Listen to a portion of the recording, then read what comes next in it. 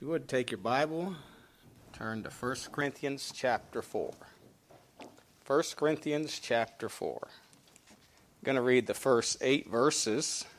1 Corinthians chapter 4, verses 1 through 8. Let a man so account of us as of the ministers of Christ and as stewards of the mysteries of God. Moreover, it is required in stewards that a man be found faithful. But with me it is a very small thing that I should be judged of you, or of man's judgment. Yea, I judge not mine own self. For I know nothing by myself. Yet am I not hereby justified, but he that judgeth me is the Lord. Therefore judge nothing before the time, until the Lord come, who both will bring to light the hidden things of darkness, and will make manifest the counsels of the hearts. And then shall every man have praise of God. And these things, brethren, I have in a figure transferred to myself and to Apollos for your sakes, that ye might learn in us not to think of men above that which is written, that no one of you be puffed up for one against another. For who maketh thee to differ from another? And what hast thou that thou didst not receive? Now if thou didst receive it, why dost thou glory, as if thou hadst not received it? Now ye are full, now ye are rich. You have reigned as kings without us. I would to God you did reign, that we also might reign with you. Title of the message this morning, Taking Account of Ourselves. Taking account of ourselves. Let's look to the Lord in prayer. Heavenly Father, we do thank you again for the opportunity and privilege you have to open your precious word. Thank you, Father, for that we have a more sure word of prophecy, whereunto we do well that we take heed. So, Father, I pray that we'd give heed to your word this morning. We'll allow the Spirit of God, who is the author of this book, to challenge us and encourage us, bring conviction where conviction is needed. And we'll thank you and praise you for all that you do. We pray in Jesus' name. Amen. One of the problems in our society today, that we're seeing, that has been on the increase in the last 30, 40, 50 years, is what they call it a self-esteem problem. But yet if you interview people, they seem to think pretty highly of themselves. And this was a problem at Corinth. There were some who were thinking more highly of men and of themselves than they ought. And Paul counseled them, okay, hey, we need to take an account of ourselves.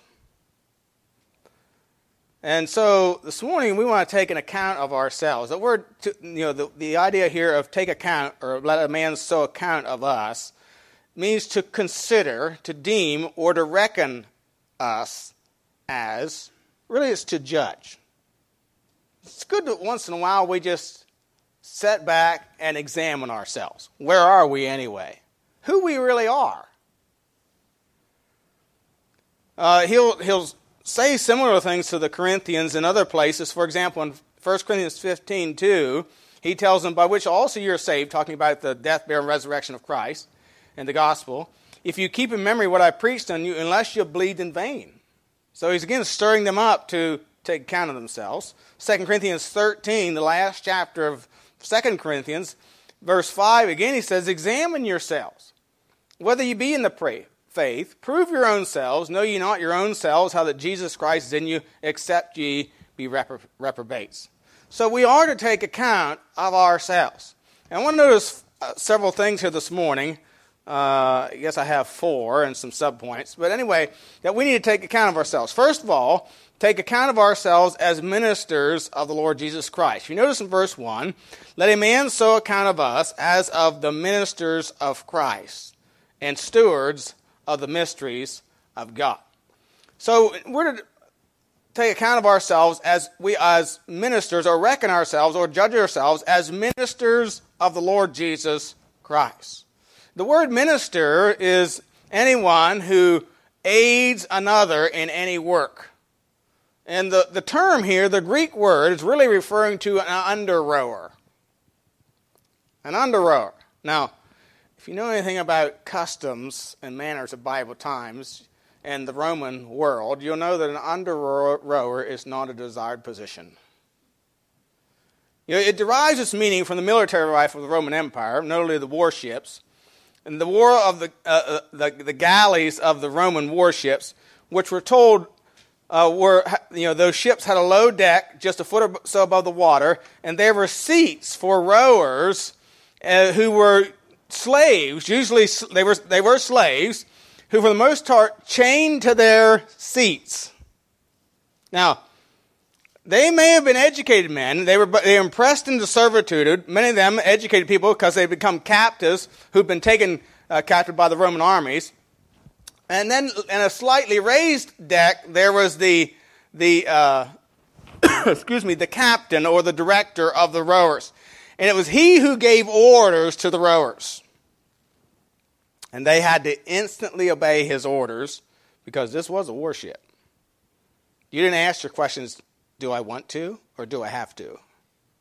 Because if you didn't, you would find yourself being shark bait or beaten. And so they had to take orders from him. They couldn't depend on they didn't depend on the winds because they to maneuver their ship because the winds were uncertain, and so they used these oarsmen, and so it was a duty of the oarsmen to instantly obey the word of the captain. And so as ministers of Christ, we must be directed by him. We are commanded by him. We are to take our orders, our instructions from him. We are to obey and please him. We're not ministers for people. You see, a lot of preachers have become ministers of people. In other words, their focus is people, foremost and preeminently, and not the Lord Jesus Christ. We're ministers of Christ, not ministers of people. We're here to take orders from Christ, not give in to what people want. We're not to have a church that seeks to give the people what they want. That's the idea today. You create a church that's seeker-friendly. So you pass out questionnaires. What would you like in a church? And so people tell you what they want in the church, and then you create a church that gives them what they want. That's the modern evangelical philosophy of building churches. No, we're not ministers of people. We're to be ministers of Christ. We're to take orders from him. We see examples of this in the Bible. Joshua, we heard about it in Sunday school class this morning. Joshua 5, 13, 14. Joshua he was by Jericho. He lifted up his eyes and looked, and there stood a man over against him with his sword drawn in his hand. And Joshua went unto him and said unto him, Art thou for us or for our adversaries? And he said, Nay, but as captain of the host of the Lord am I now come. And Joshua fell on his face and did worship him, and said unto him, What saith my Lord unto his servant? And it was the Lord who told Joshua how to conquer Jericho. I really believe that Joshua is out there looking at Jericho, and the Bible doesn't tell us this, but I really believe that Joshua is looking at Jericho and thinking,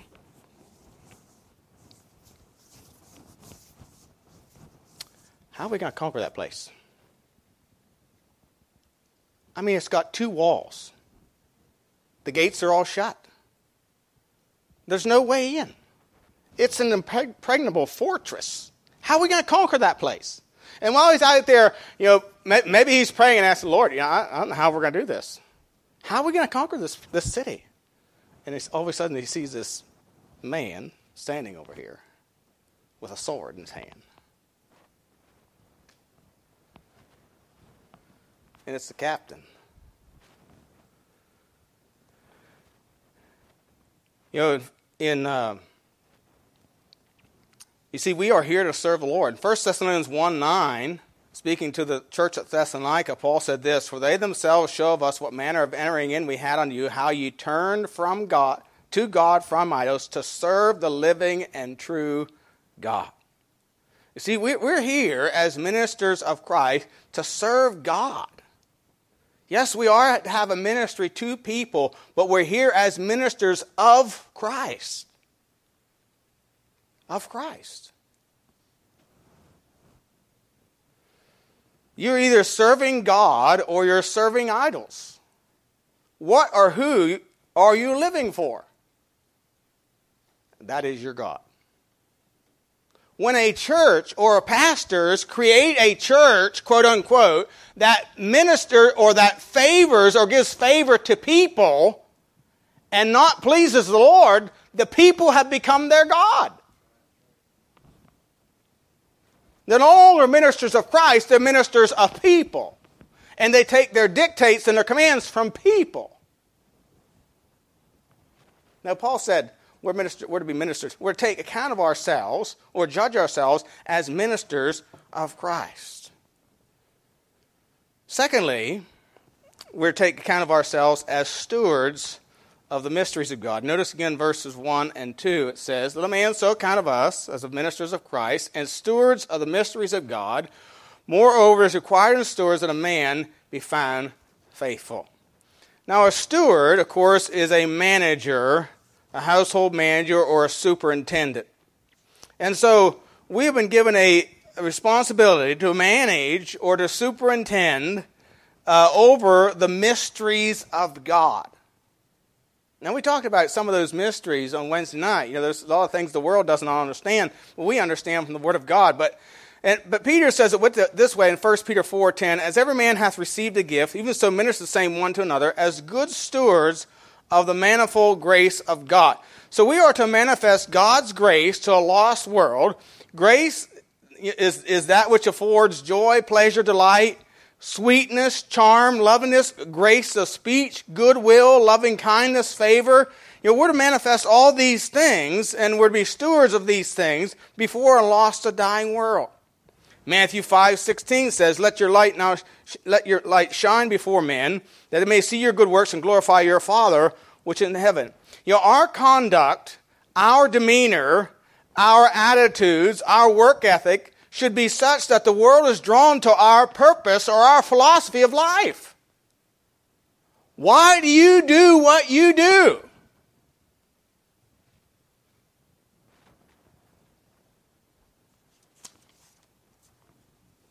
And you know what? That brings opportunities to explain the mystery.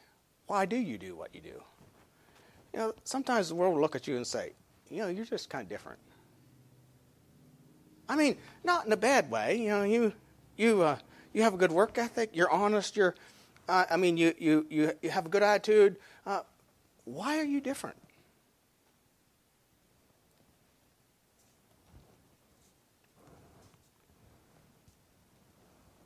And it brings opportunities to explain the mystery. The word mystery has the idea of those entrusted with the announcement of God's secret purposes to men.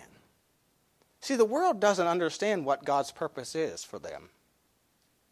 They don't even know that God has a purpose for them. They don't even really know why they're here. They just think they're here to live life, to make as much money as possible, to leave as much to their kids as possible, and to die.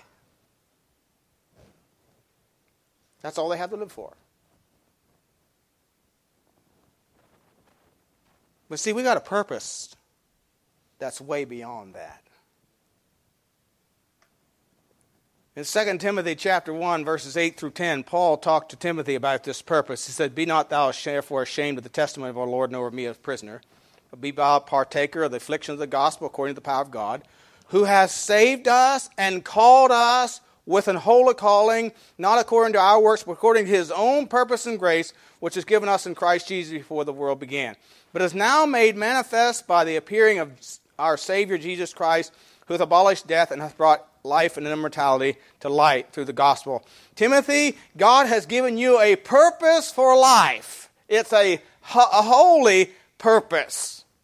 It was given you in Christ before the world began.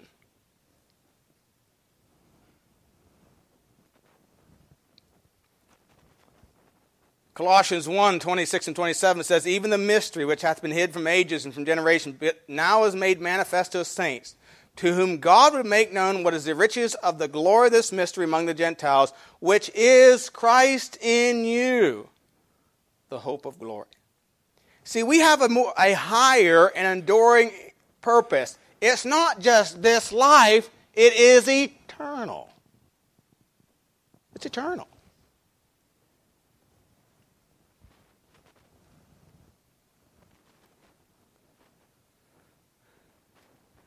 You know, we have a hope. Peter talks about 1 Peter chapter 1, a hope, an eternal inheritance that cannot be taken away from us. That's incorruptible and undefiled, reserved in heaven for us. Hebrews 12:28 describes a kingdom that cannot be moved. In other words, it can't be taken away from us. It does not change. The kingdom of God. We're part of it. And so we have this. We have the opportunity to explain our purpose in life is to live and to glorify God in everything that we do. And to minister to people with their need of salvation, You know, Peter said in 1 Timothy 3:15, sanctify the Lord God in your hearts, be ready always to give an answer to every man that asketh you a reason of the hope that is in you with meekness and fear. You see, we have an opportunity to explain our ministry, our purpose as under-rowers. We're just under-rowers. You know, in 2 Corinthians chapter 5, 2 Corinthians 5, in verses 18 and 19, Paul said, and all things are of God, who hath reconciled us to himself by Jesus Christ, hath given to us a ministry of reconciliation. So this ministry that God has given us is a ministry of reconciliation. So reconciling men and women to God. That's our ministry. To wit, that God was in Christ, reconciling the world unto himself, not imputing their trespasses unto them, hath committed unto us the word of reconciliation. So while we do minister to people, it is a ministry for the Lord. And it's a treasure that we have in an earthen vessel. But I want you to know, the power is of God, not of man, not of us. And so, we are to take account as ministers and as stewards. We also notice a third thing here he says we need to take account of, as not considering the world's judgment. Notice verses 3 and 4.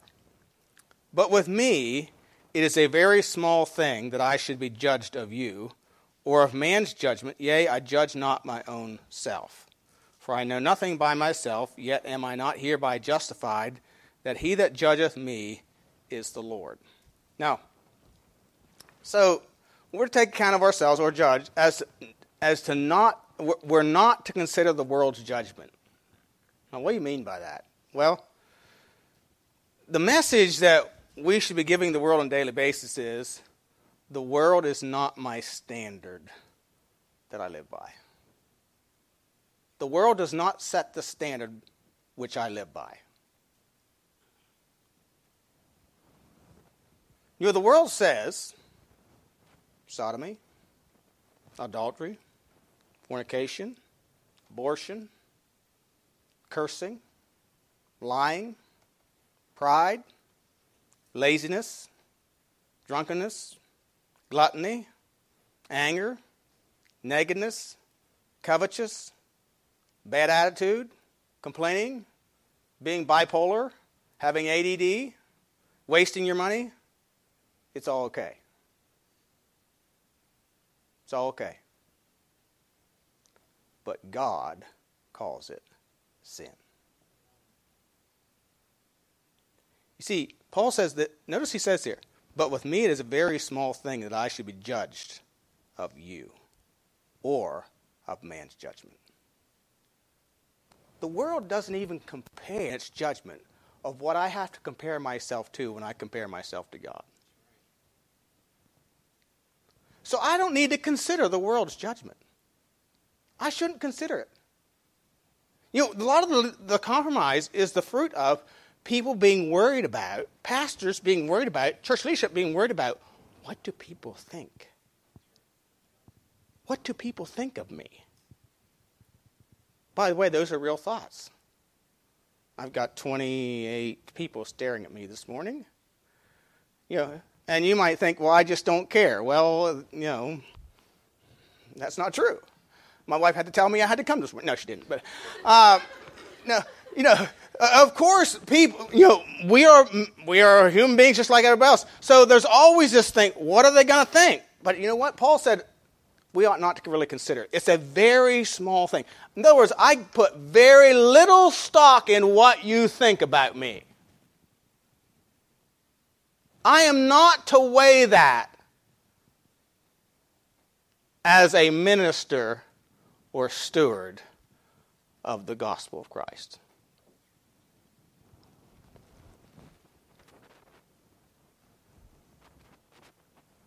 Notice what he says here. He says, should I be judged of man's judgment? And then he says this, I judge not mine own self. I'm not even a good judge of myself. Jeremiah said it this way, the heart of man is deceitful above all things and desperately wicked. Now, do you trust your own heart to judge yourself? If you're honest? In other words, I don't set my own standard of conduct. I do not determine what is an offense to God and what is acceptable to God. If I did that, I'd be my own God. That's what atheism is, and that's what paganism is. And humanism. It is a religion. And this is where our society is today, and this is where our world has gone wrong. We have decided we know what is best. I mean, we've had almost 70 years of Benjamin Spock's child training philosophy. That's why we have Black Lives Matter and Antifa and all these organizations now that have no respect for any authority. And we even have them in government. They have no respect for authority or for the office they hold. I mean, did you ever hear such the most vulgar things from elected officials? They have no dignity. We have psychiatrists that label sinful behavior as mental illness, bipolar, mood disorders, anger management disorder. And of course, ADD. My dad always said an ADD, his child didn't have enough to do. He had other ways to take care of that too. But anyway, we have all these problems. And what we're doing is we're calling what God calls sinful behavior by some other name and making it acceptable in our society. No, we're not to measure ourselves by the world or even among ourselves. Paul said in Corinthians later on, he says that they that measure themselves by themselves are not wise. I am not the authority. That's what Paul's saying. I am not the authority. I'm not the one whom you measure yourself by. And neither is Apollos. And neither is Cephas. God is. Verse 5, therefore judge nothing before the time until the Lord come, who both will bring to light the hidden things of darkness and will make manifest the counsels of the hearts, and then shall every man have praise of God. God is the judge, and he will bring everything to light, even the purposes, that the word counsels there has the idea of purposes, hidden things of darkness, those secret or obscure, our thoughts or our thinking processes. All of us have thinking processes, and sometimes we have thinking processes whereby we justify certain conduct, don't we not? And you know what? God's going to weigh all those things. He's going to judge all those things. And even our purposes and our motives will be judged, because God knows all things. And man may misjudge you. He may question your motives. But man's judgment is a very small thing. Don't be concerned about man's judgment, is what Paul said. Paul said, I'm not really all that concerned about your judgment of me. I consider it very, very small.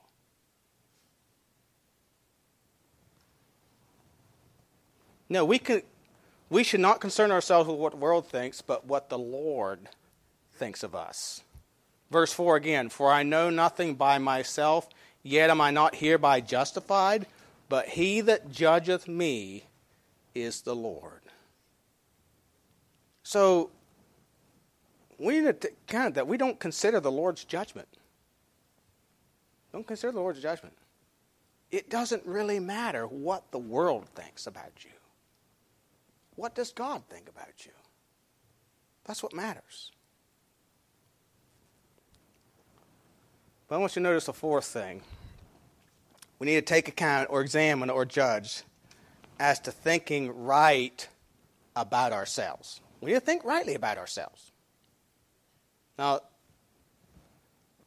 follow me here in verses 6 and 7, and I want to notice two things. First of all, we are not to put confidence in ourselves. Notice verse 6.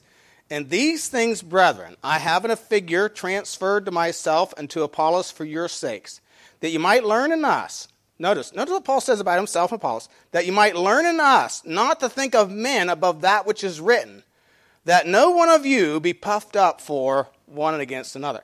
He says, I have a figure transferred to myself and Apollos.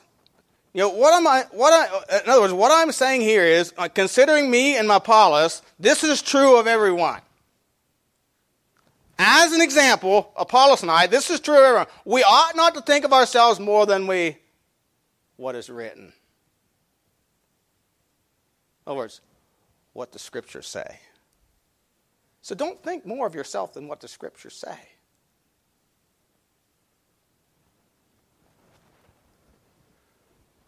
Lest you be puffed up. And we are to consider what the Scriptures say about us as true. You know, as Christians, though we are saved, we all start out the same place. Dead in trespasses and sins. So don't puff out your chest as some mighty or spiritual giant that thinks you are better than other men, than others are. And that is exactly what the Corinthians were doing here. They were exalting some men over others. And thereby puffing themselves up, saying that they were spiritual because they followed certain men. Paul said, you're puffed up. Because you know what? If you compare yourself to a man, you can look pretty good. Depends on who you compare yourself to. But if you compare yourself to God, we don't fare so well, do we?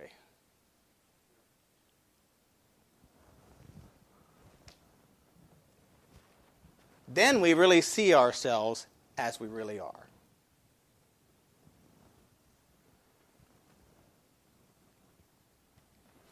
In reality, they were following men. They were putting men above other men and thereby exalting their own manly or worldly judgment. And Paul reminds them, look, we all had to be taught. Notice verse 7. For who maketh thee to differ from another? And what hast thou that thou didst not receive? Now, if thou didst receive it, why dost thou glory, as if thou hast not received it? You know, we all had to be taught. No matter what it is, we had to be taught. So we need to think rightly. We are not to put confidence in ourselves. Secondly, we do need to embrace what God has given us in Christ. Now, there's a negative and a positive to a battery, and both are required to run a vehicle or to run anything that they operate. I mean, I have a cordless mic on, and the battery I have has a negative side and a positive side. That's what makes it work. Now, don't ask me to explain all that to you. I just know it does because it's working. If you want more information, ask Andrew or Howard. Maybe they could explain it more to you. I don't know if they can or not. But anyway, maybe they can. But no, and so we see the positive side. We also need to embrace or think rightly of ourselves of what God has given us in Christ. Notice verse 8. Now ye are full. Now ye are rich. Ye have reigned as kings without us. I would to God you did reign, and that we also might reign with you. The word full here means satisfied with peace and assurance of the blessings of a relationship with God. Now you know, now you're satisfied knowing that you have a relationship with your Creator, your God, and have a purpose in life. And have the peace of God that passeth understanding. See, we need to embrace what God, he says, now you are full. Now you're rich. The word rich here speaks of the blessings that God has given us, the spiritual possessions. Think about it. He says also that you're rich. You have reigned as kings. I would to God you did reign. The word reign here has the idea, I've obtained royal power. I've become a king. Have come to reign. And if we understand, we really grasp what we have in Christ, we know and understand that we're going to rule and reign with Him. We have a position in His kingdom.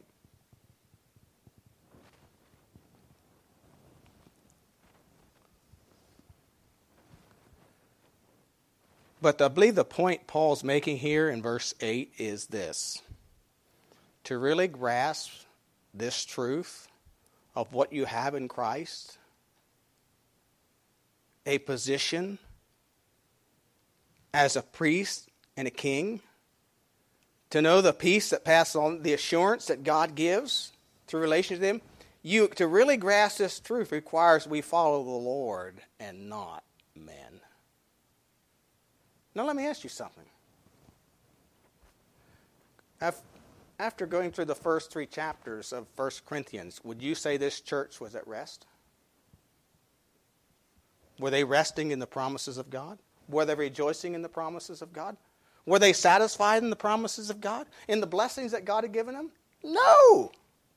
Because they were feuding over who was following who. And they missed what God had for them.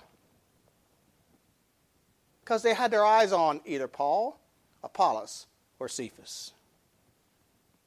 See, their eyes were this way and not this way.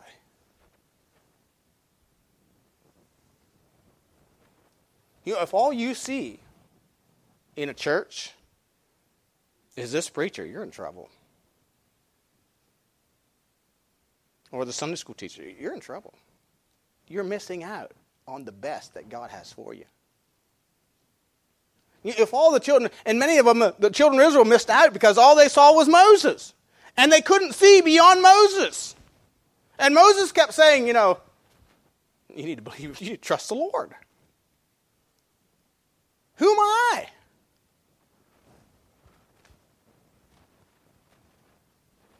You see, you will not enjoy the blessings of resting in your standing with the Lord until you make the Lord preeminent in your life.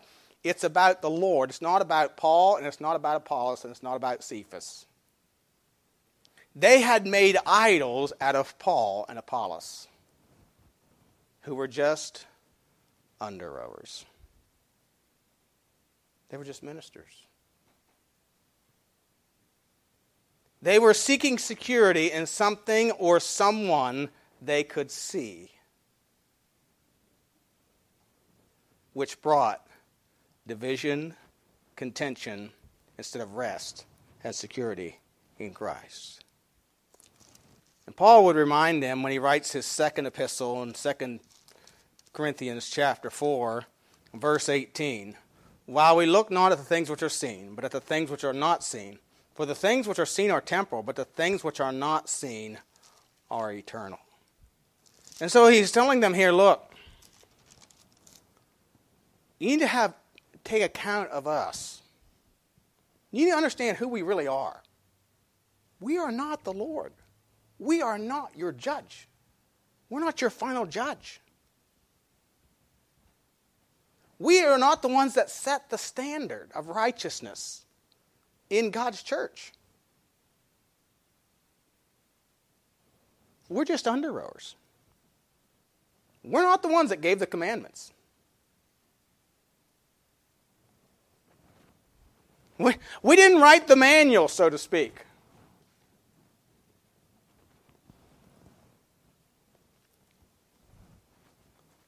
So don't look at me as if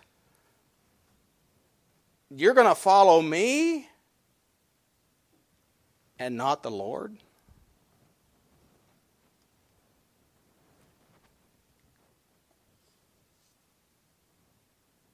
You see, we need to make Christ preeminent in our life. Peter said this in 1 Peter chapter 1, verses 8 and 9, whom having not seen ye love, in whom though now ye see him not, yet believing ye rejoice with joy unspeakable and full of glory, receiving the end of your faith, even the salvation of your souls. And so Paul says we need to take account of ourselves. Take account of ourselves. We're to be ministers. You know, he's given us a ministry of reconciliation. It is to people, but it is not of the people. It's of the Lord. And we're to be faithful managers of that which the mysteries, the Word of God, the gospel of Christ. We're to be faithful in giving out what he has given us.